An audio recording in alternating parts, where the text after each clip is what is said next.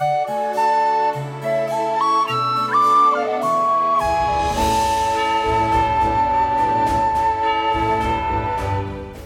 A Story Most Queer listeners! My name is Leah, and we have a big update for you.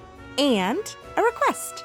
As we get ready for the next phase of A Story Most Queer, we've adjusted our catalog to be seasonal. If you take a look at your feed right now, you will see that all back episodes have already been marked as Seasons 1 and 2. And that means that we are getting ready to launch Season 3. And that means we are opening submissions. If you are a queer writer, or you know queer writers, or maybe you are part of a group that is for queer folk or writers or an amalgamation of both, it would really help us so much if you, beloved listeners, would share this call for submissions. Now, all of the detailed info will be not only inside of the show notes of this episode, but will also be linked to on our social media platforms. You can follow us on Facebook, Instagram, or Twitter at A Story Most Queer to see those.